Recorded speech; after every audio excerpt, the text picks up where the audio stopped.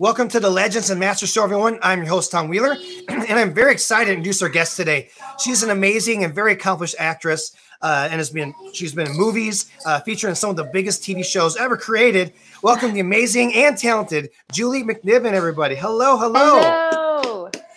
Thank you. Great to see you. Thank you for taking time to be on the show. I really appreciate it. Of course. Thanks for inviting me. For sure. And during this period of time, I like to just get the elephant out of the room.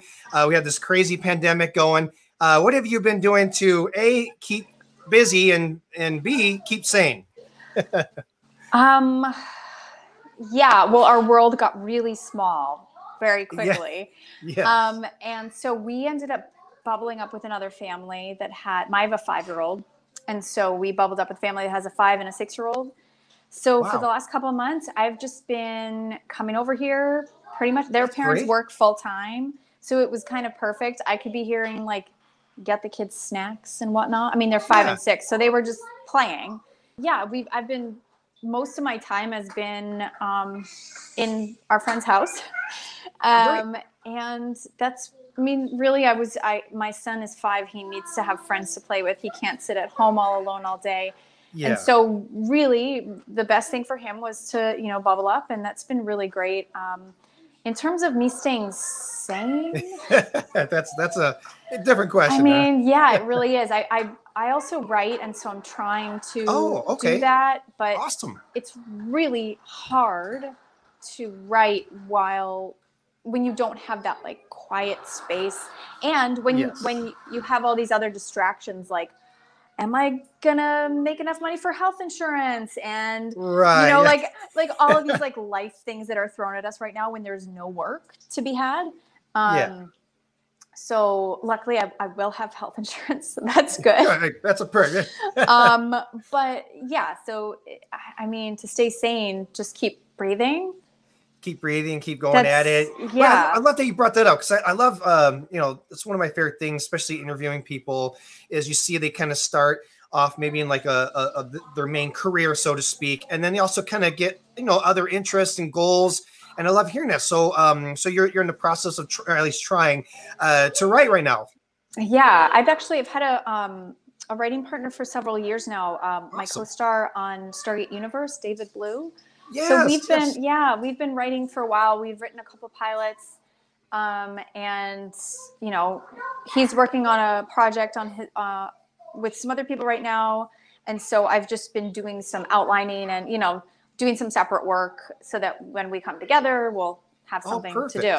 So so it's been really great. It was necessary as we age in this career. Some people are really lucky and they work, 100% of the time, show to show or movie to movie. And most of us, I would say, are what we call middle-class actors. We are lucky. Okay. We are lucky to book a couple guest stars or recurring or, that's really, I think there's this illusion of when you've done a couple good, really cool shows that you just work all the time. And I see what you're saying. Yeah. As you age in Hollywood, they don't want you that much anymore. They're not as interested. And it's crazy. Not, it is crazy, but it's just kind of what's hot right now, and what's been hot for a long time has been mostly stories, at least on TV, mostly stories of people in their late 20s or teens to late 20s or maybe early 30s a little bit. But, once you age out of that, you have to turn to yourself and go, okay, if I want to continue doing this, I need to expand. I need to keep doing other things. So it was the writing kind of started. It started out of I need to stay sane. I need to be creative. I can't just sit and wait for a job. That's insane to me. You do have a voice as an artist that's more than just, it's amazing as an actor and an actress, telling the story and diving into that character. We'll go into that in a minute, but I wanted to touch on that you brought it up because you do have a voice as a creator. Yeah. And it's amazing. A whole new, there's a huge learning curve when you've trained, 20 years to to be the actor, and then you're like, oh, I'll write. I mean, I know how to act, so and you're like, no, it is a huge learning curve, and it's been really fun and challenging. And I look at it like, even if my ideas sit on my iPad, that's okay. I don't want them to. I mean, I would love to see them come to fruition, but it's not. It's that we have to keep creating, and you have to flex that muscle. And if you don't flex that muscle, and it's part of who you are, you start to kind of like die inside and get depressed. And that's, something we'd like to avoid. Yeah, well, of course, especially as an artist, for sure. And not being able to do your art. But yeah, you have to have that outlet for sure. Yeah. And I think there is some excerpt somewhere about like getting out of your head and on paper or on a computer, so to speak. There's something about that. Yeah. And it's like, it's been really fun, I think, to challenge my trust of my intuitive process. Like, yes. And to practice not judging it, and to just write a really crappy outline or first scene, and just be like, well, it's okay. My next draft will be better. Like, it's okay. Just get it out, get something down, and keep going. And that I had this moment this morning looking at my files, and I was like, I have so many ideas that I've started, right? And then you get stuck, and you're like, oh, okay, well, I'll just like, until I get inspired again, I'll put that down. Right. And in a way that's nice, but also I think there's a challenge to, no, just sit down and start writing. If you still think it's a piece of shit in 20 minutes, okay. Exactly. Like, just don't judge it. Just like, give it a try. Go back to it. Yeah, I love that. It doesn't have to be perfect right away, and just work it over, and then you get your own style. I love that. I love that aspect of it. Let's do a little origin story of you a little bit here, okay? A little background before we get into the big juicy stuff. All right. So you're originally from Massachusetts, or Amherst, Massachusetts, to be more exact. Yes. At what point did you get like the acting bug, so to speak? When did you decide, like, yeah, that's something I want to get into? I think I was really young. I was in like elementary school. Wow, and I, in growing up, I did the community theaters, and I remember going to the library and looking up agents in New York, and my mom would like take a photo of me, and I would put this like 4x6 photo into an envelope with a handwritten cover letter. Like, my parents going like, it's okay. There's no way like they're going to do anything about it right now. Yeah. Right. They had no intention of like moving to New York or LA or anything. Okay, it was like, well, if you want something, if you want to do this, we need to research it. So they would buy me books, or we'd get books from the library on acting. And, I did summer theater camp and classes, all through high school and everything. And then at that point, I was really focused on musical theater. It was not even. Gotcha. Okay. TV and film was like cool, but like not what I wanted to do. And that changed. Oh, gotcha. Okay. In college, I went to college in Massachusetts in Salem, and I would go down to New York and go on like open calls and stuff for musicals and, summer theaters and whatnot. Yeah. And I remember sitting. And you could hear everyone singing before you, and going like, okay, I'm never going to sound like that. Oh, no. And it wasn't like I was like, okay, well, all right, that's not going to work for me. I don't want to be one of those people that like is totally thinks that they're, If I had trained every day and had gone to the best places, my voice would have been a lot better. Yeah. I hear you. Yeah. It was never going to be that. And so I thought, well, I better focus on something else. And I was like, well, interesting. I guess I'll focus on film and TV. And it wasn't really like a thought out plan. It was like, well, that's not going to happen. And if I want to have success, I need to like do something else. So I just kind of rearranged that, and fortunately I really enjoyed doing it, and I there's very few auditions for films in Massachusetts. Wow. But Okay, I can admit, yeah. the ones that happened, I was there, and I did a couple small, ultra low budget projects through high school and college. And then after that, I went to New York. And that's where, yeah, because like New York, California, like their main capitals. Even musically, Tennessee's thrown in there, but Mm-hmm. yeah, those are the big capitals. I'm going to play a quick little video. It's about 30 seconds long. Okay. When I play videos, you can't. We're muted, so you just hear the video. Sure.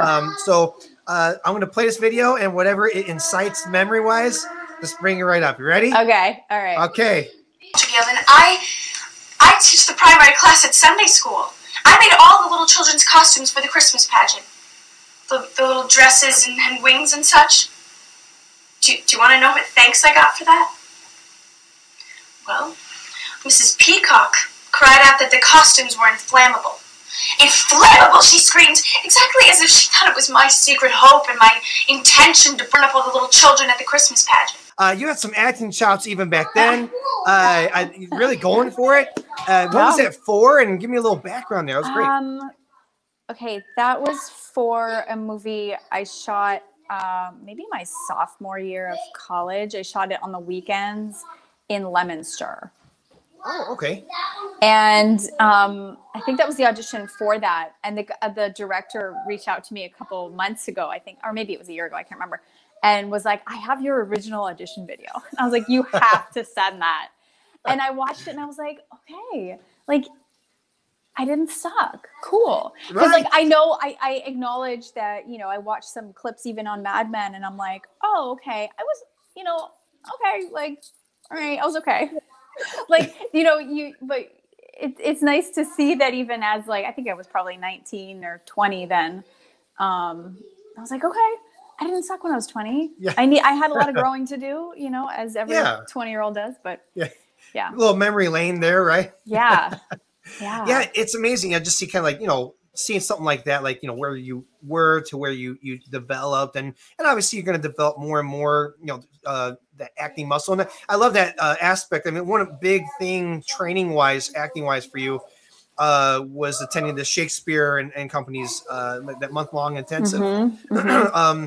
And I think, especially with theater, many actors I talk to, theater is such a big, important for that, that terminology, acting muscle wise, because it really sets them up very well for pretty much any other vocation you would have with it.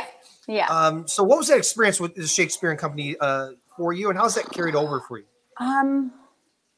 So Shakespeare and Company is in the Berkshires, Massachusetts, and it was kind of like I had already been living in New York for a while, and I was like, I think I hadn't even gotten my SAG card.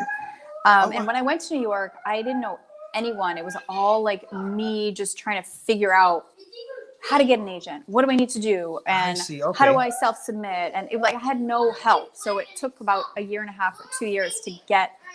Actually, I booked Mad Men before I got an agent. Really? Wow. Then they all wanted me. And they're like, oh my God, you're so good. I'm like, okay. Bring it on. So anyway, Shakespeare and Company was something that was like, I just need like a deep dive. Gotcha, and it was it's a really amazing program they have there. And I would say it's like, it helps you trust yourself more. It helps you trust your instincts and kind of strip down all of the habits or, whether they be, it's, I mean, I will say like every person's experience there is going to be different, but everyone I witnessed and myself, it was like, you just did a lot of crying. It was you just like cried a lot. And through that, it was like letting go of all the crap that might be holding you back from being more authentic. The program is about being authentic. I love finding your authenticity and feeling brave enough to share it publicly, which is really the scariest thing about being an actor, I think, is just you have to be super private in front of people. Got you. Yeah. The Shakespeare and Company was just the program just kind of threw you in. It was like, let's do it. Right. It's And a that's great, yeah. that's a big And thing. they do it using Shakespeare's words, because you could literally just say the words without any, staging. You don't need any of that. You don't need any of that. You just need to say the words. And the way you say it, the emotion, you can trust the emotion will come out with the way it's spoken. I mean, they have an amazing program they do with a local, God, I can't think of the name, not a jail, but it's when kids go, when you're too young to go to jail, you go, juvie? Right. Juvie. Yeah, juvie. Okay. Yes. So they have an amazing program there I don't know if they still do it, but they did when I was there, where they do a workshop with the kids, right? And these are kids who are usually in these situations mainly because their lives kind of led them there, right? Yeah. It wasn't their, I mean, they're mostly going to be good kids if you take away the extra stuff. So they were like, here's, they would give them a monologue or a scene. Amazing. Wow. And they're just like, just say the words and let these kids get out all of the emotions that they're holding on to because they're in bad, abusive homes or abusive situations at school or whatever it is. Yeah. And that it allows them this way to get it out, and it frees up their ability to make a better choice when they're in that situation again or whatever. What a great program. It really is. Yeah. Yeah. I mean, that's real direct and specific, but I mean, that's what art in general, let alone TV, movies, and plays. But like that really incites that a lot of people. I imagine, like, especially doing, let's say, conventions, you get to see your fans firsthand, approach you in different ways that affects them. It's amazing. And I've had amazing conversations with fans who've opened up to me about, different things in their lives that led them to why they're here, why they're there at that con, and how it's changed their lives in so many positive ways. It's incredible. It's amazing. And like day one, you're not thinking like, this is why we're doing it, but like it has that amazing, it could be a painting or something. It has that amazing effect. Yeah. Another thing I thought was super interesting about you. That's another thing I love about interviewing people. Of course, you have like the main things that someone's known for. Yeah. But you have another super interesting side of you. You studied trapeze. I did. I went to an amazing camp called French Woods Festival of the Performing Arts. It's in upstate New York. And I did 4 years there in high school every summer. And it was so fun. Like it was like, I have dreams now of me going back to camp. Wow. Because that's how fun it was. I mean, they had, I would do a musical there. I was part of the circus. And then there were just all these classes you could take. I mean, you could take coding, you could take horseback riding or tennis and more traditional camp experience, or you could they had 3 theaters. They probably have more now. They put on like 3 big musicals plus 2 small plays and then a kids show. I mean, it was like, it's like the people that went there, a lot of them are working professionally on Broadway, for sure. That's amazing. Wow. I mean, when I went there, it was like going from, basically getting the lead in most of the musicals that I auditioned for at home. Wow. You can be in the chorus because we have people that are really good. And I'm like, okay, cool. And I actually think I was talking about this recently with my parents, how like, I think part of the reason why I didn't get super bogged down by rejection was that I had all these experiences in my young life where I was rejected. And I had to process that. Wow. And I fortunately had been given the skills to do so by my parents. I knew I wasn't a horrible person or, it wasn't the end of the world. I was disappointed. I didn't get, I had one line in How to Succeed in Business Without Really Trying my first year at camp, but I was there for it and it was fun and I had a blast. And I think, looking back, I'm like, well, that helped me now. Most of my day-to-day life as an actor is getting rejected over and over and over and over again. Major part of it. Yes. Totally. Right. And there's not really a class in how to, that's like, how is your psychology? how have your parents taught you about rejection and how to process that? That's not really a thing that like they actively teach you in school or growing up. It's just right. You were lucky enough to have parents that could teach you that, or you had to deal with it later, like in the moment. So, I mean, and you think about even playing sports. Okay, I did a lot of sports growing up, and my dad was always a coach. So he was able to lead us through. Oh, if we won, we won gracefully. Gotcha. If we lost, we lost gracefully. I mean, he benched me a couple times for whatever I was doing because I was mad. Like, and I think for him, it was like, we need to, just like in the, Berenstein Bears book, your sportsmanship, you can be a good loser and you can be a good winner. So, it's great just point. There's not necessarily a class for, the rejection, which by the way, I'd hate to be that professor. I mean, it's just depressing the whole season or semester. Or I know, but it really is important, and it's not something they can teach, and it's something just up to you. And I see a lot of, I think about a lot of the talent that I've been around in college and in high school. I have a lot of high school friends that are working professionally in Hollywood or, other arts focused worlds. And I think like, if you can't get back up every day and not lose your sense of why you're there in the first place, then it's just like, then don't do it. Like find something like, or do it on, keep doing it, but don't do it as your money maker. Don't do it to get yourself healthcare. Don't do it for those reasons. Like there's so many ways to be creative and fulfill that part of you. And I think that like, when people are like, Julie, tell me, what can I do? What's your biggest piece of advice? And I'm like, to be honest, my biggest piece of advice is, do you have to do this? Is there something else that you are equally passionate or more passionate about? Okay. Oh, there is? Then you need to do that. And still do this, but do that. That's true. It's reality, right? That's true. It's part of me, I felt like kind of a Debbie Downer, like giving that kind of advice, but it's true. Right. You don't want to do this if you're gonna like half-ass it. It's not, I mean, and the people that succeed that way, I mean, good for them, but like, I don't know. It's gotta be a rough road. You gotta right.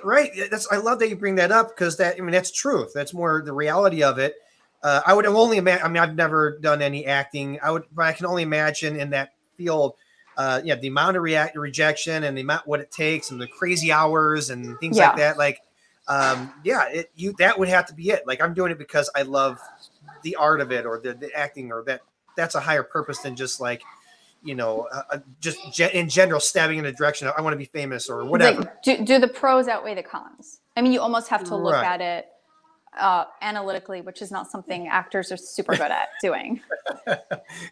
Like, I just love it. I have to do it. Yeah, like, okay, but let's take a step back and is there something you're more passionate about that would potentially get you a paycheck every week? That would get you health care? Because in America, we have to do that. Yeah. We can't just... Exactly. So it's helpful, I think, to look at it from a non-creative way as well. I love that. I love the... Pretend you're an accountant for a second and just like look at the numbers. Yes. The numbers are insane. How many of us are trying to make it? And fortunately, everyone has a different,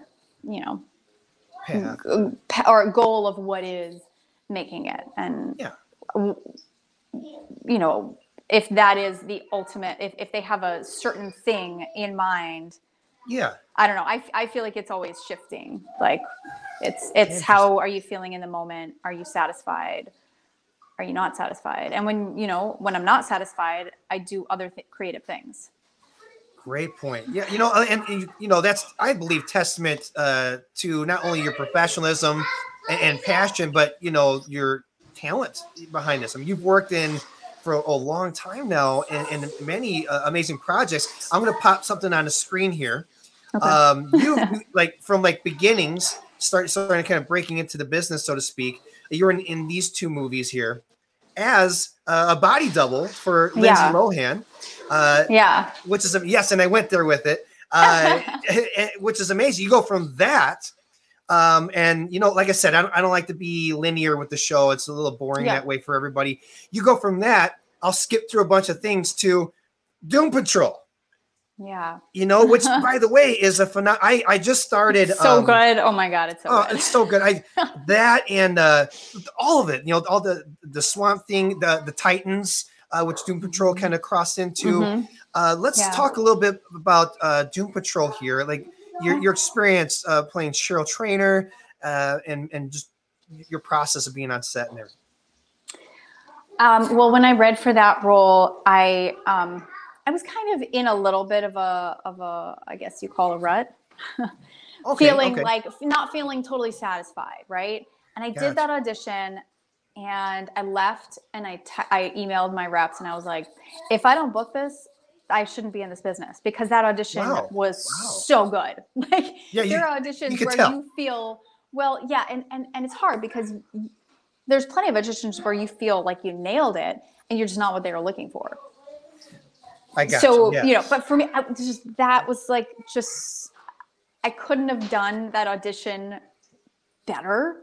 Right. And I was just like, look, if I can't book this, then maybe I should think about doing something else. And then a day later, I was pinned for it.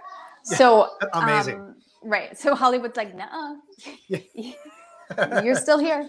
Yeah. They keep dragging you back in. Yeah, pretty much. No, but you were amazing in this, and just being on, working with this and the. I mean, you really can't ask for a better scene partner. Come on, Matt's incredible, and I loved watching. This kind of brings back the Lindsay Lohan of it all. Being a stand-in, I stood in for her and I body doubled, so I was on set. Okay. It was just for when they were shooting in New York, so it was maybe like a month or two. Oh, okay. And being able to see the process from the beginning of, when I'm on my mark, whatever, to when she shoots it. And I didn't have any creative say in that at all, really. I had her lines. I did her lines with the other stand-in. I saw how the cinematographer handled everything, and then the grip team, then they talk, and then, everything's happening around you, and you're able as a stand-in, unlike as a background actor, it's harder to see all that happen because they usually just call you in at the end, right before you're shooting. But, as a stand-in, you get to, I did not move that, and she was not the most punctual lady. Okay. So I was on my mark. And sometimes they forget that you're still on the mark, and they forget to say second team stand down. And so I just stood on my mark. There were times where I'm like, okay, it's cold out, but it's okay, because I have like my little hot pockets in my I did all that. And so I would just stand on that mark and just wait for first team to be ready. And I got to see how everything works. That's awesome. And it was like the best schooling, right? Being on set. It really was. And so anyway, going back to working with Matt, learning from him and seeing how, when he walked onto the set, or when we started running the scene, he would, have an idea of like, where is this feel right? Should we get up here? Should we move?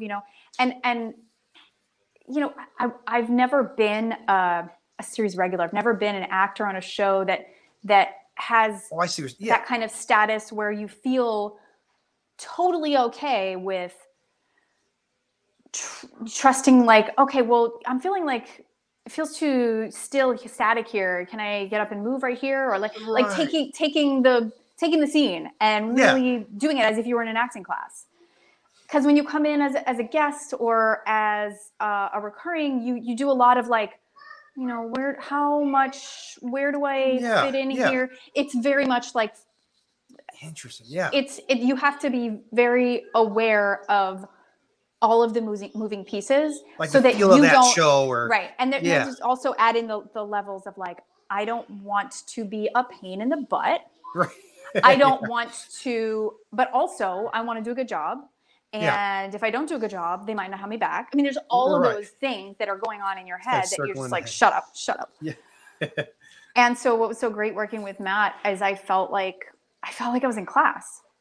And he was so comfortable taking the time. And I think that's part of it is like the more you do this and the more sets you're on, the more you feel like you have you've earned the time to be like, I want to have a conversation about this because this isn't making sense in my head the way we go from here to here. Can you clarify that? Or like whatever it is, like I think there's so much pressure as a like I call a middle class actor to just come in and do your job really well, do it well the first time, and then like hide off in the back. Like there's like I don't want to be too noticed. I don't want to be not noticed. Like there's that weird game you have to play. It's a whole I love this whole side of this you don't really hear much. You know, well, you don't ever hear anything about. No one talks about a middle class actor, right? No, but people just think actors are rich. You're right. I mean, they do. I mean, look, I've done well. I own a house and it's incredible and I'm super grateful. But like if you're not familiar with how SAG runs, if you make, 200,000 one year and you make 10,000 the next year, just because that sometimes happens, then you don't get health care. You don't get health insurance. Interesting. Wow. So it's like, it's not, it's more, it's a whole different there's side more of it, layers than people are aware. And that's okay. Cause I think people like to see this. They like to have the illusion of like the people they see on TV. They like to think of them in a certain way. And that's cool, but I'm real. And I'm not going to sit here and be like, cool, everything's great. I love having to freak out about, am I going to make healthcare every year? That's fun. But that's the real, and that's the other thing with this show. I mean, we love the footnotes to the footnotes, or the behind the scene to the behind the scene of it, and that's an interesting side of things of a voice you don't really hear much, and I really appreciate and also that. Going into the streaming world, for example, when I did Supernatural, anytime my episodes re-air. Now nowadays it's been so many years that my residuals aren't huge, but they're still somewhat significant considering the show was 10 years ago. My episodes are long gone. I mean, they still air them all the time. And I think the popularity of it is helpful. But like, for instance, and DCU or HBO Max is a streaming service. I just got my whole lump of residuals. And let me tell you, it's not going to buy anything, really. Wow, it's very insignificant compared to what you would make, say, if you were on one of the several shows like NCIS or one of the ones that, worldwide, that get re-aired a lot. And like I syndicated shows. Residuals are our weekly paycheck. We don't get a weekly paycheck, right? So our residuals are what keeps us going in between jobs. And if you take away those, all of a sudden I'm like, okay, I'm almost 40 and I can't depend on residuals because they don't happen anymore the way they used to, right? So that's different because streaming is newer, like so much newer now. They don't know, they haven't figured out, it's just, it's not as sustainable, right? I mean, maybe it is for the people, for the producers of the networks that are streaming. I mean, it's the other people, the actors aren't making the big bucks that they used to, is basically my point. And maybe that's not true for every actor because everyone has a different, contract. But it's definitely a shift it's a huge shift. Going into my 40s thinking, okay, well, I have to figure out a way to make money in between jobs because residuals are not going to be that anymore. Just the shift of everything going so much going on with that, or even like writing, getting into the writing side of things. I'm sure there's a whole other facet to that. I'm not here to be a Debbie Downer. I'm always just here to be honest. Truth, being honest with it. And it's just the way it is. It's I mean, I feel really lucky and I'm so fortunate with the career that I've had thus far. I've worked on incredible shows and been able to, I haven't had a serving job since 2007 or 6 or something. Wow. You know, and that's incredible to me because Yes. I'm not a very good server. Yeah. I mean, yeah. And so I am very grateful for all the work that I've gotten. And it's just that the whole industry has shifted. And so we have to, if we want to stay, we have to come with it. Work and that figure out. a way. Yeah. Because Figure out that a way part's to make shifting it and everything else, it makes sense to shift too. Otherwise, you're not going to have actors, you know. I mean, you know, at the end of the day. Right. Well, I mean, you look at a lot of shows in the last several years have been limited series runs, right? Right. So so many of the big movies in the movie theaters, they really depend on the Chinese audience. So they're like the big budget, hear that more and more, yes. you know, fighting movies. Those are all, they make those not really for America. They make it for China because that's where they make all their money. And so all the movie stars that have been movie stars for a long time, they don't have movies to like make money off of. So they then become available for these limited run series where they get paid a lot of money and they only have to work for 6 months, right? About the length of a movie, right? So they do their limited run series. Now, what about all those actors that were getting the series regulars before that?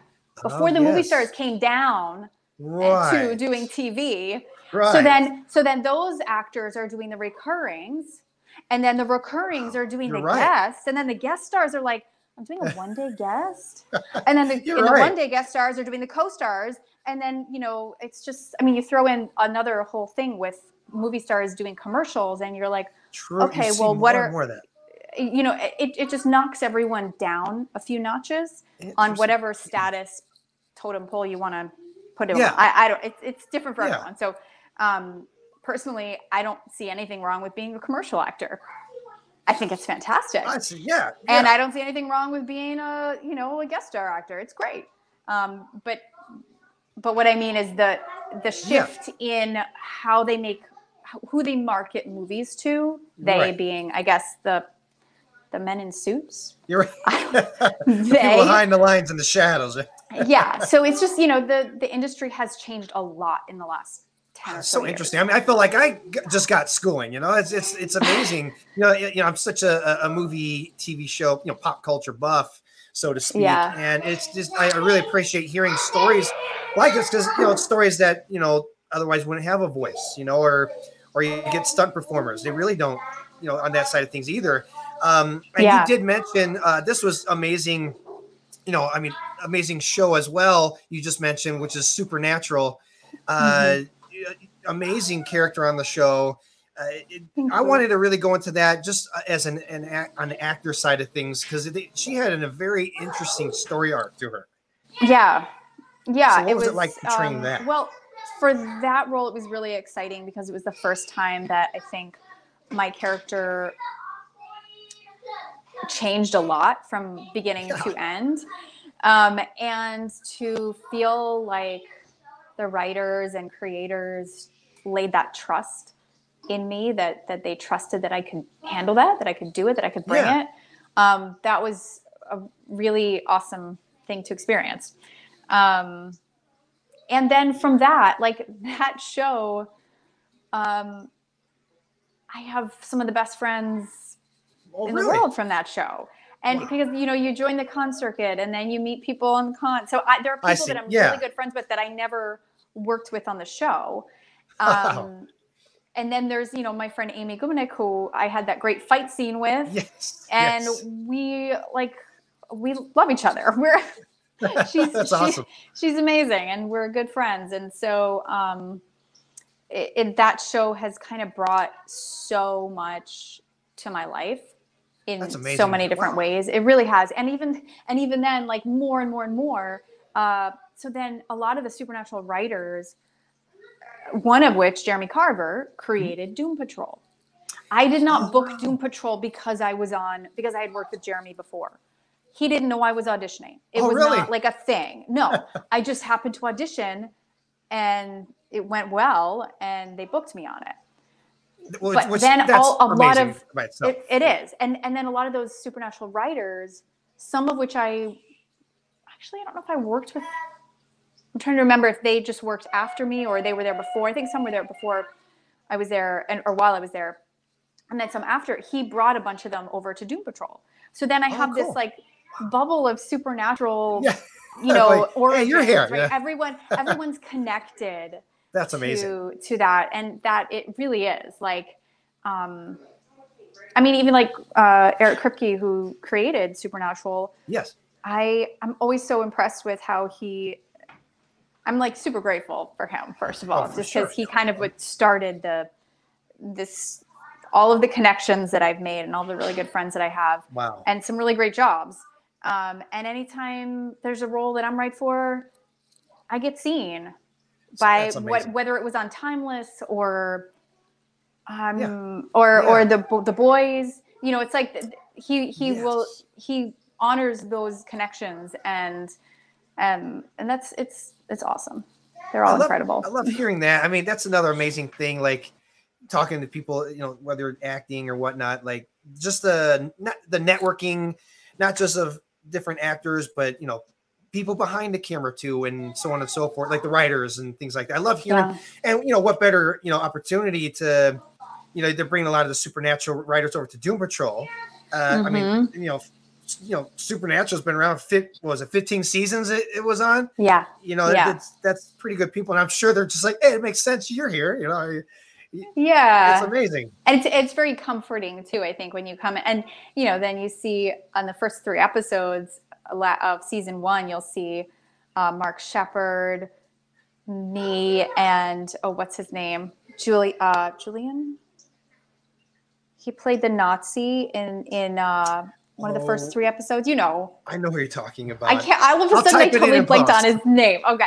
I'll tell you in post. So then, they're pulling in all these old Supernatural people, and it's just a very comforting thing. It's like it feels like your extended family. Yes, which is pretty amazing. Yeah, and the fans are amazing for that lineup too. Absolutely. Speaking of which, I thought this was another amazing series you were a part of, and my oldest daughter, who's 19. I have a 19-year-old and a 6-year-old. So it's a young man's game. Oh wow! Yeah, keeps me spry. But she's she's a massive fan of Mad Men, as am I, and playing Hildy, which just the obviously there's the way it's written, of course, but the way you played it was superb. To say the least. So, and you've been on, I think you're on like almost like 20 episodes, a part of that. Something like that. Yeah, I did the first 3 seasons. Yes. Yeah. Yes. What was it like? What was your experience like working on a big, huge series? Yeah. Well, I mean, I will say like when I booked the pilot of that, there are these things they have that they kind of stopped doing here because there was some legal issues with it. But they were casting director workshops, right? The legal issues were you're paying a casting director to then call you in, which is not legal. But that's not what they were. And as someone who didn't have any representation in New York in 2004 through 2006, that was the only way that I could kind of like strategize on how to get seen for someone. So I would get the breakdowns. Yeah. And I never got them. I got them. And I would see what was casting that week. Okay. This is what's casting. Okay, cool. This show. Okay. Oh, and there's something I'm right for on that. Okay, cool. Maybe I should check to see there were a couple casting director workshop companies. I would check to see if any of their associates were doing workshops that week. So then I would go see them. And so I didn't just like, randomly see casting directors. I tried to strategize, and because you're spending money, it's like $35 each time you go see a casting director. And so I did that for Nadia Lube, and I actually had just seen her maybe a couple months before that. So we knew, she had already seen my work, and I knew she didn't think I sucked. Yeah. Basically, that was all I had going. It's a little relieving going into it. And I saw that Mad Men was casting, and I was like, I can totally be 1960s person. So I went in to see her again, and she had me read for, they always bring sides from the show that they're casting or the show that they just cast. So they had already cast Joan and Peggy, but I think I read for Peggy or Joan. I honestly can't remember, but I read for one of them. It was fun, cool, whatever. Yeah. The next day, she had my resume, she had my picture. I didn't have an agent, so she called me directly and said, "There's a role in the pilot. It's just one line." Or no, it wasn't that. It was a guest star. As a guest, okay. Yeah, it was a guest star, and it was something. It was a woman in the pilot that I think Pete or someone puts his hand on her leg. They're in a nightclub, right? Yeah. And she's kind of sexy and whatever. And so I did that audition and I was like, I'm not gonna get this. So that doesn't roll off of me. Yeah. And so I have other things I'm good at, but that's not it. And so then I got on the subway, I went home and I was like, cool, my strategy was kind of working, right? I didn't book it, but I got called in and that's exactly what I wanted. And so then I get home, I get a call and she's like, can you come back? There's another role. She's just has one line, but she might be recurring. So maybe you want to come back in. And I was like, yeah, of course. So I went back and it was that one line. It was excuse me, do you have an appointment? Yeah. And they were like, it was Matt Weiner and Alan Taylor, the director of the first episode. And they were like, great. Do you want to try it again? There was nothing they could say to make it better or worse. It was just might as well shoot it one more time because it's been 10 seconds since you entered the room. Yeah. So we did it again and they were like, cool, thank you. And then I booked it. That's amazing. It is, because that's a very unusual way to book something. Is by going. I think a lot of actors think, oh, if I go see this casting director at the workshop, they'll call me in for something and I'll book something. And it's really not. You're going to end up spending a lot of money and probably very rarely getting called in. And if they do call you in, it'll most likely be for a small, a co-star or something, which that's technically what that was. I just got really lucky that it was on such an amazing show that ended up, moving me to LA and, okay. So you wound up having, for all that. Interesting. So And what was it like also? I mean, cause everything was, a timepiece. So it was shot in the 60s. That had to be interesting by itself, just having to get, up and everything like that. I loved that. I wasn't surprised when I auditioned for Doom Patrol and I felt so at home in that role. Because there's something, now this isn't every 60s female role, but the 60s female roles that I tend to play are the ones that don't speak their mind. They're so controlled by society and by their place. That whatever that is, that I have I must have that sense kind of naturally because it does work. It worked really well with Hildy and it worked really well with Cheryl. For sure. So, and there's a sadness to that. There's this vulnerable, totally get that. Sad. And that is what I am good at, right? I'm not going to book the sexy dancer. I'm going to book the vulnerable, tightly wound woman who can't speak what she really wants to say. So she says it inside her eyes and the audience is the only one who gets to see it. That's what I wanted to bring up about it. Cause there was so much brought about, I mean, she was, in many ways, let's just talk about Hildy for a second. In many ways, succinct and to the point and, as a matter of fact, but you could tell there was so much more weight to it, the way you were doing it, whether it was communicating with the eyes or whatnot, but you're like, she's thinking a lot more right there, and just let him have what he said right there. Good on you. And she, I mean, I own that. Bringing back in some stuff we talked about earlier, when you're a co-star, you do a lot of that game as well, where you're like, I have one line and I have to say it at the right time. And you're doing your typing. You're like, just don't fuck up. Just don't fuck up. Just don't fuck up. And then, and you don't want to make too much of it because it's one line. Don't be that kind of actor, but you don't want to make it nothing and you want to have depth. So it is finding that balance too. And knowing and trusting that you have depth. So just trust yourself and just say the line. Which goes back to that Shakespearean. Yes. training, right? Yes, exactly.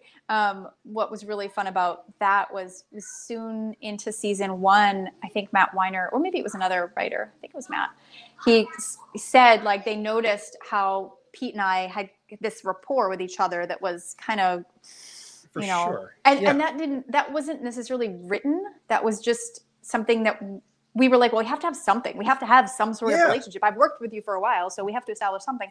And that was just kind of the way it happened. Really? And that the writers noticed that. And so then when they would write for me, they'd add that. So it was like I kind of helped create this dynamic. And that was the first time that had happened. Obviously, that was one of my first roles. So yeah, that was a really cool way to see how you're all, they see what you do and they're like, oh, now either it worked and we'll work with it, or like, no, like I would notice at the table read, if I did it a way, I just chose a way to do it, and that they would never like give me a note, but then I'd get a new version of the sides and it would just specifically say like, the action that they needed from me. If I wasn't giving it for some reason, they would just be like, just, whatever it is, just, she says in this way. Right. Because it was like, they don't have time. I had one line in most of those episodes I was in. Right. They don't have time to have like a breakdown of Hildy. Like that is where you as an actor have to come in and go, yeah, I just have to do it. Right. I just have to bring it. Whatever they need from me, I have to do it. Because if I stop doing it, they'll cut me out. Right. I see what you're saying. Exactly. But it also shows you, call it the middle class actor, so to speak, like, but how much you actually do bring to it. It's not, there's been some shows you did like, maybe one episode here or there, and many actors do that. Right. But like there's been many, I mean, the ones I brought up were not one shots, for example. I mean, whether it's 6 episodes, 8 episodes, in this case 20 episodes. I mean, that's again, testament to your, and another reason why I wanted you on the show. I think you're awesome. Your techniques and what you bring to the table, it really brings off like it. Or as you said right there, I got to deliver, but that little tick, so to speak, it didn't exist before. Mm-hmm. With Hildy in this example. So definitely kudos on you for that. Thank you. Thanks. For sure. That's my job. I get to post about you. And I want to go in here. There's many other people that watch this or will watch this episode of yours, watch many different things you've been in.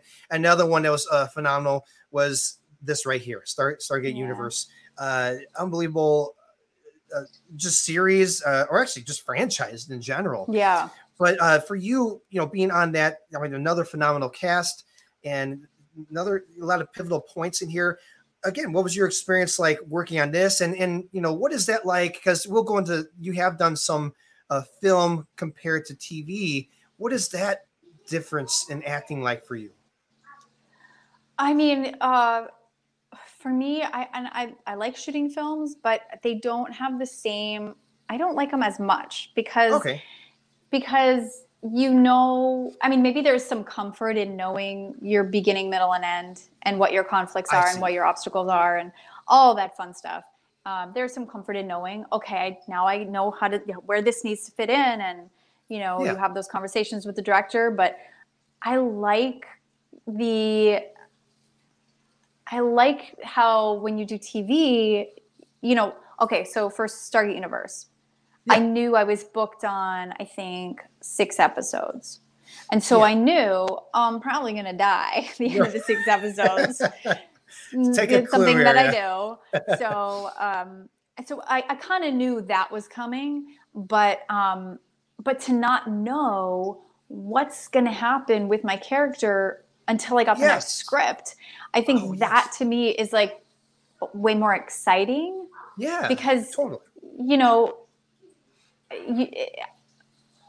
I mean, that's real life. You don't know what's going to happen tomorrow. True. You don't know how you're going to react to it until you're there. Or, I think that, so I personally prefer TV and the longevity of like creating a character that has more ebbing and flowing.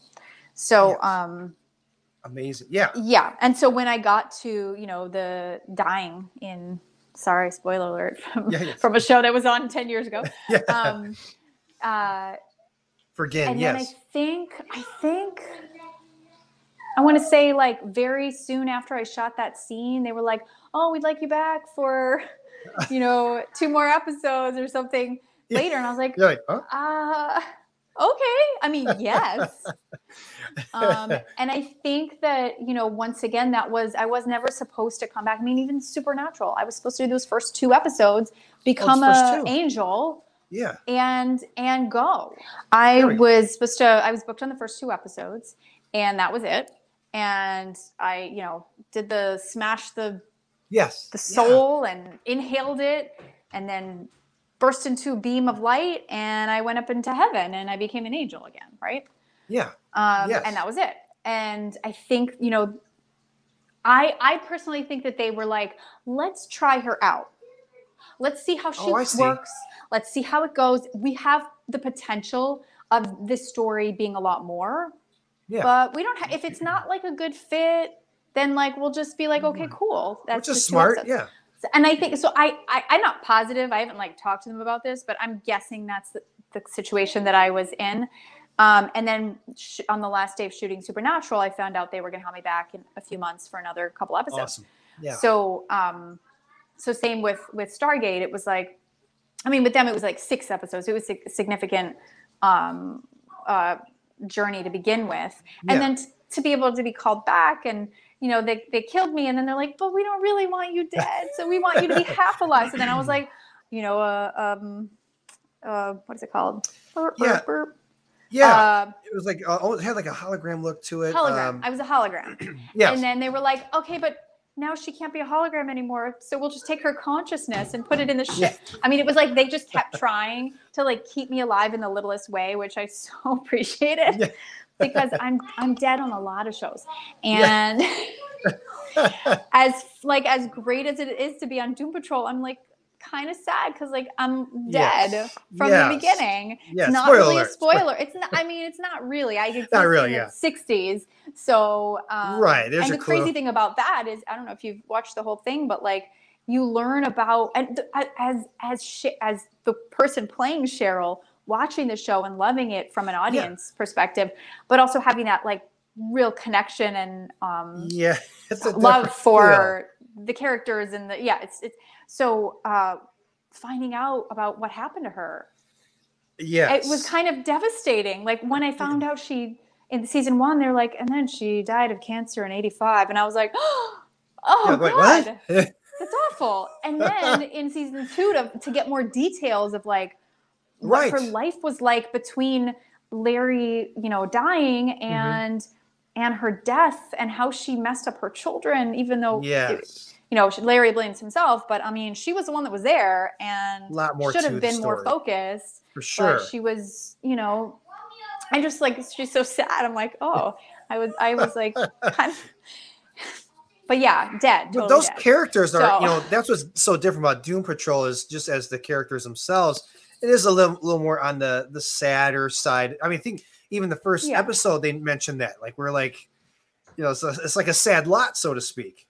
It's not like I thought it was very interesting and brought so much humanity to it. And, but that was another question I had, whether any of the TV shows or movies or anything you've been a part of, what's that like on the outside when you're watching it? Cause you're on set, you're kind of in it. You maybe you have an idea what the story is, of course, but once you sit back and look at that, are you like along for the ride, or are you? I think it depends. Like for Doom Patrol, I can totally, for the most part, remove myself from any part of being on set or whatever, because Cheryl doesn't interact with any of the other characters. True. I'm like I just get to have scenes with Matt Bomer, and it sucks.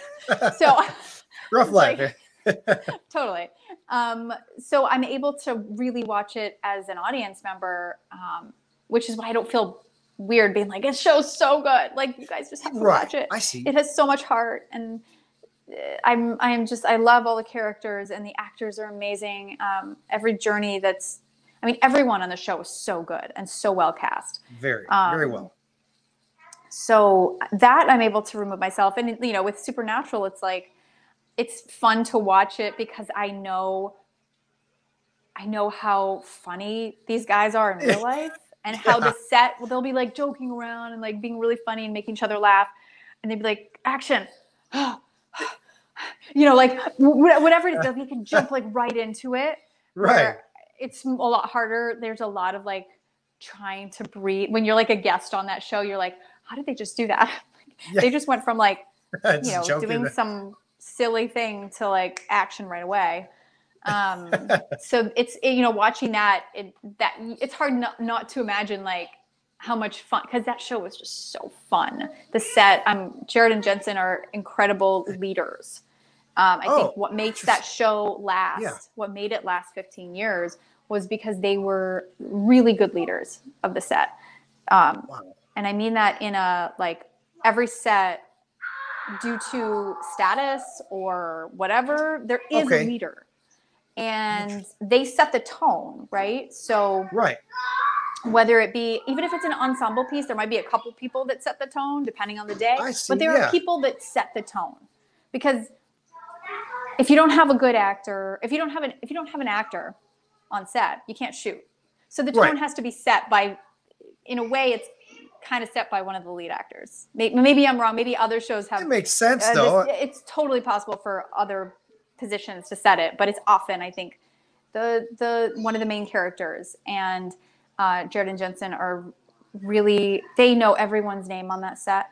They shake my first day, I shot the hospital scene, and they had finished shooting something in the hospital, and I came in and you know, introduced myself, and then I watched them do one last take, and then they went down the hallway to leave, and they shook everyone's hand. They said goodnight to every single person. Wow. And I noticed that, and I remembered that, because, you know, there's certain things I think you remember. Like, one of the things I remember from being a stand-in on Law and Order CI was I was a stand-in for Gabby Hoffman. Do you know Gabby Hoffman?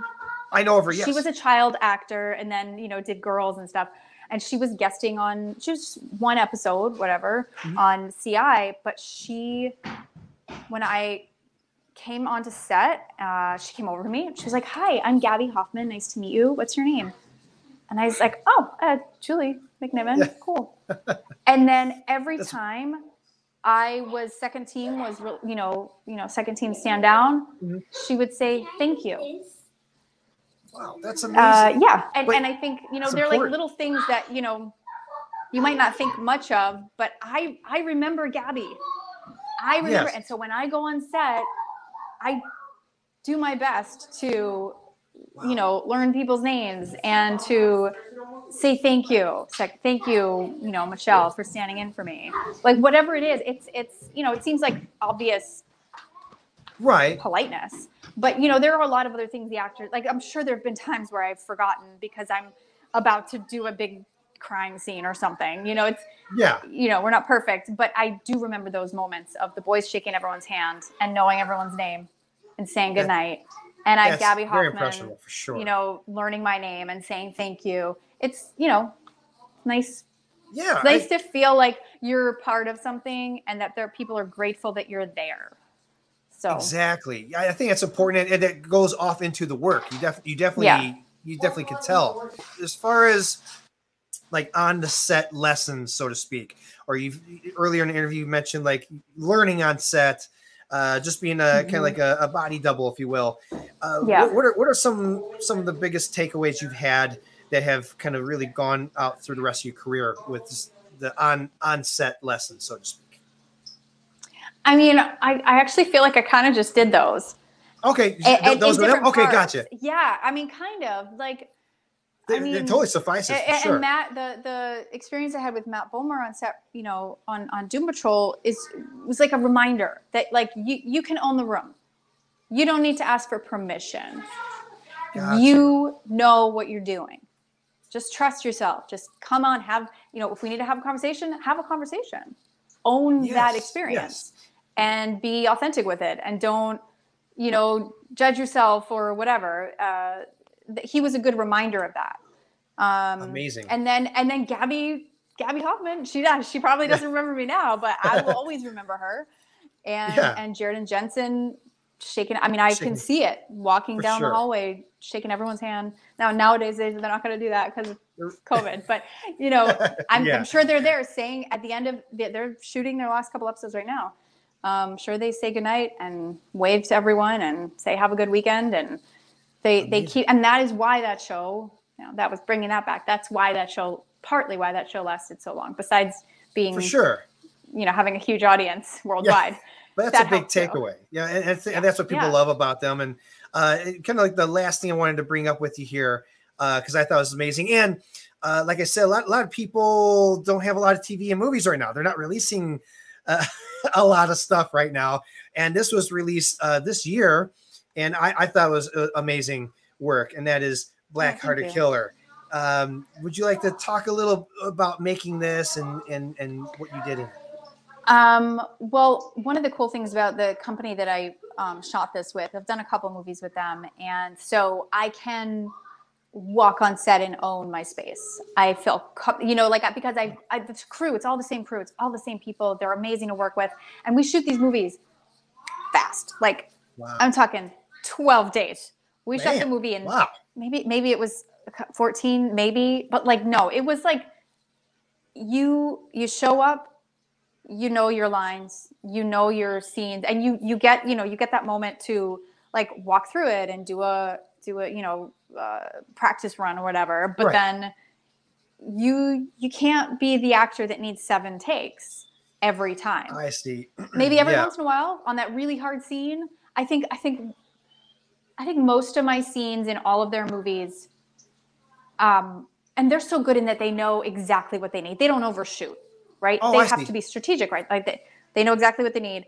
And I've probably never done more than 3 or 4 takes. I mean, usually it's 2. Usually it's 2 takes. And then they'll switch an angle. So you end up doing the scene, you know, a few more times. Yeah. I think maybe one Christmas movie that I had this big monologue in, I had to do like 7 takes. And I remember that because I remember like, I've never done a scene so many times working with you guys. Like, you know, you remember that. But no, Black-Hearted Killer was amazing. Yes, very twisty, turny. And for me, it was like, I think because everything was shot so quickly, there were like 2 days that I didn't cry in like at least a couple scenes. Like so many of the days I had just scenes that were just like crying. And so emotionally, like being able to show up and have, you know, the appropriate level of variety in what what the scene calls for. It was an exhausting shoot. I got the flu in it. I shot. I swear there was a scene, and I can tell watching it where I'm like, I think while I was shooting one of the dinner scenes, I turned to my wonderful co-star, Johnny Abrams, and I was like, I think I'm going to throw up. Oh, no. Like, I really think I'm going to throw up. And I had already felt that for like 5 hours and hadn't told anyone. Really? I really. And he's like, no, you're fine. Yeah. I was like, no, I really think I'm going to throw up. And then we cut that scene. I went up to my room and I got sick. And I was sick for the next 10 hours. Wow. And then I had to throw something on tape for like Chicago Med. I had to throw, luckily it was a woman who was sick. And I was like, 1 take, just do it.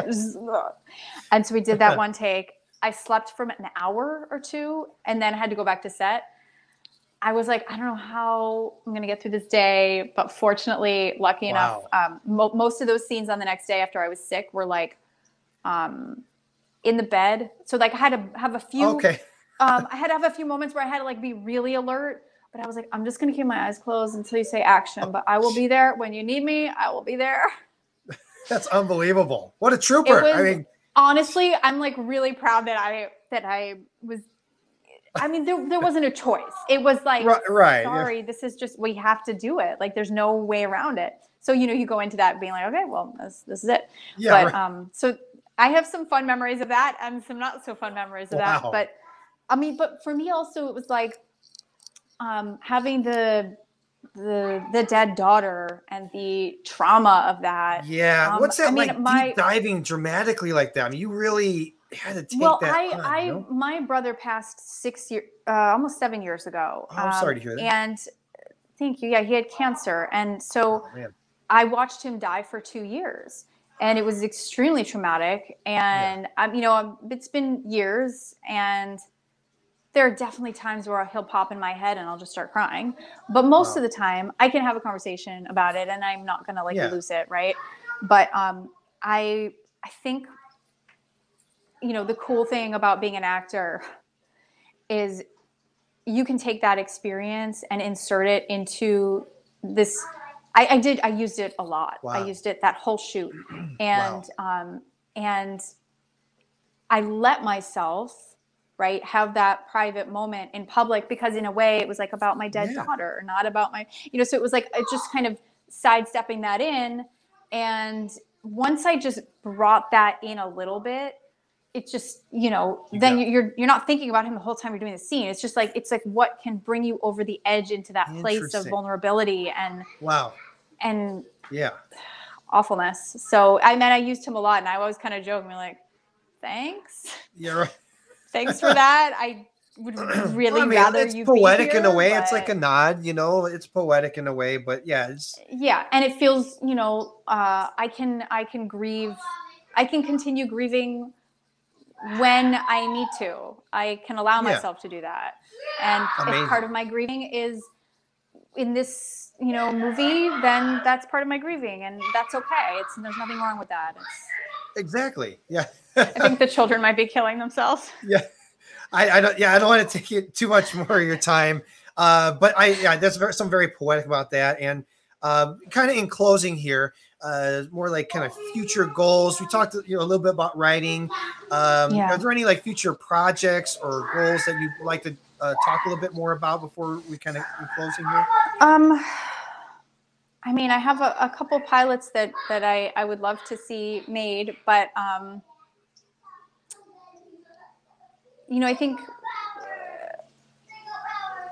think for me, it's continuing to check in on my fulfillment. How do I feel? Nice. Yeah. Do I feel like the work I'm doing is good? Do I feel like it's important? I think, like I said, as we age, it gets really, really hard to make a living doing this.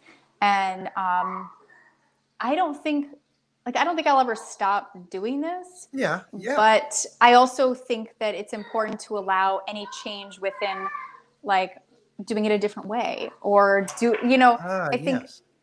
think that you have to be flexible if you're not a household name. You have to be flexible in your how you do it. And I think one thing I am good at, there's a bug in here, is recognizing, just like when I recognize, not going to get on Broadway. Right. No, I don't have that voice.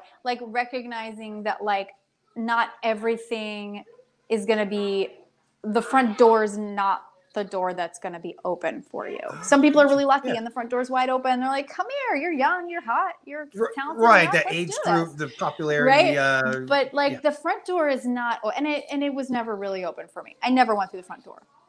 I was always check this. What's over here? Let me sneak by this hedge and open up this bathroom window and slide in. That is how I got an agent. That is how I booked Mad Men. Right. That is how you have to be flexible. I love that. I hope that I continue that flexibility, and as long as I'm fulfilled, I want to continue that. That's perfect. And I love that in closing, because I always, especially on the entrepreneurial side of things, you always there isn't one door to get to that destination. There's always another way. You could go to Juilliard and become this amazing actor or actress, but there's so many other avenues. And I think that's important, and especially we're all kind of forced to do that nowadays anyways. So in closing, I'll put this up here. Everybody you can check her out. I'm not a huge poster in general, but I post when I'm inspired to. So whatever.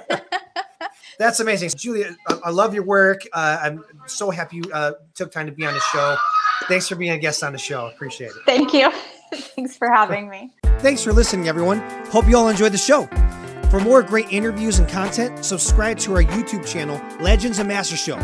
Also follow us on Instagram, Facebook, and Twitter. Be sure to go to our website, www.legendsandmastershow.com, and join our email list for all upcoming shows, events, and articles. See you on the next one.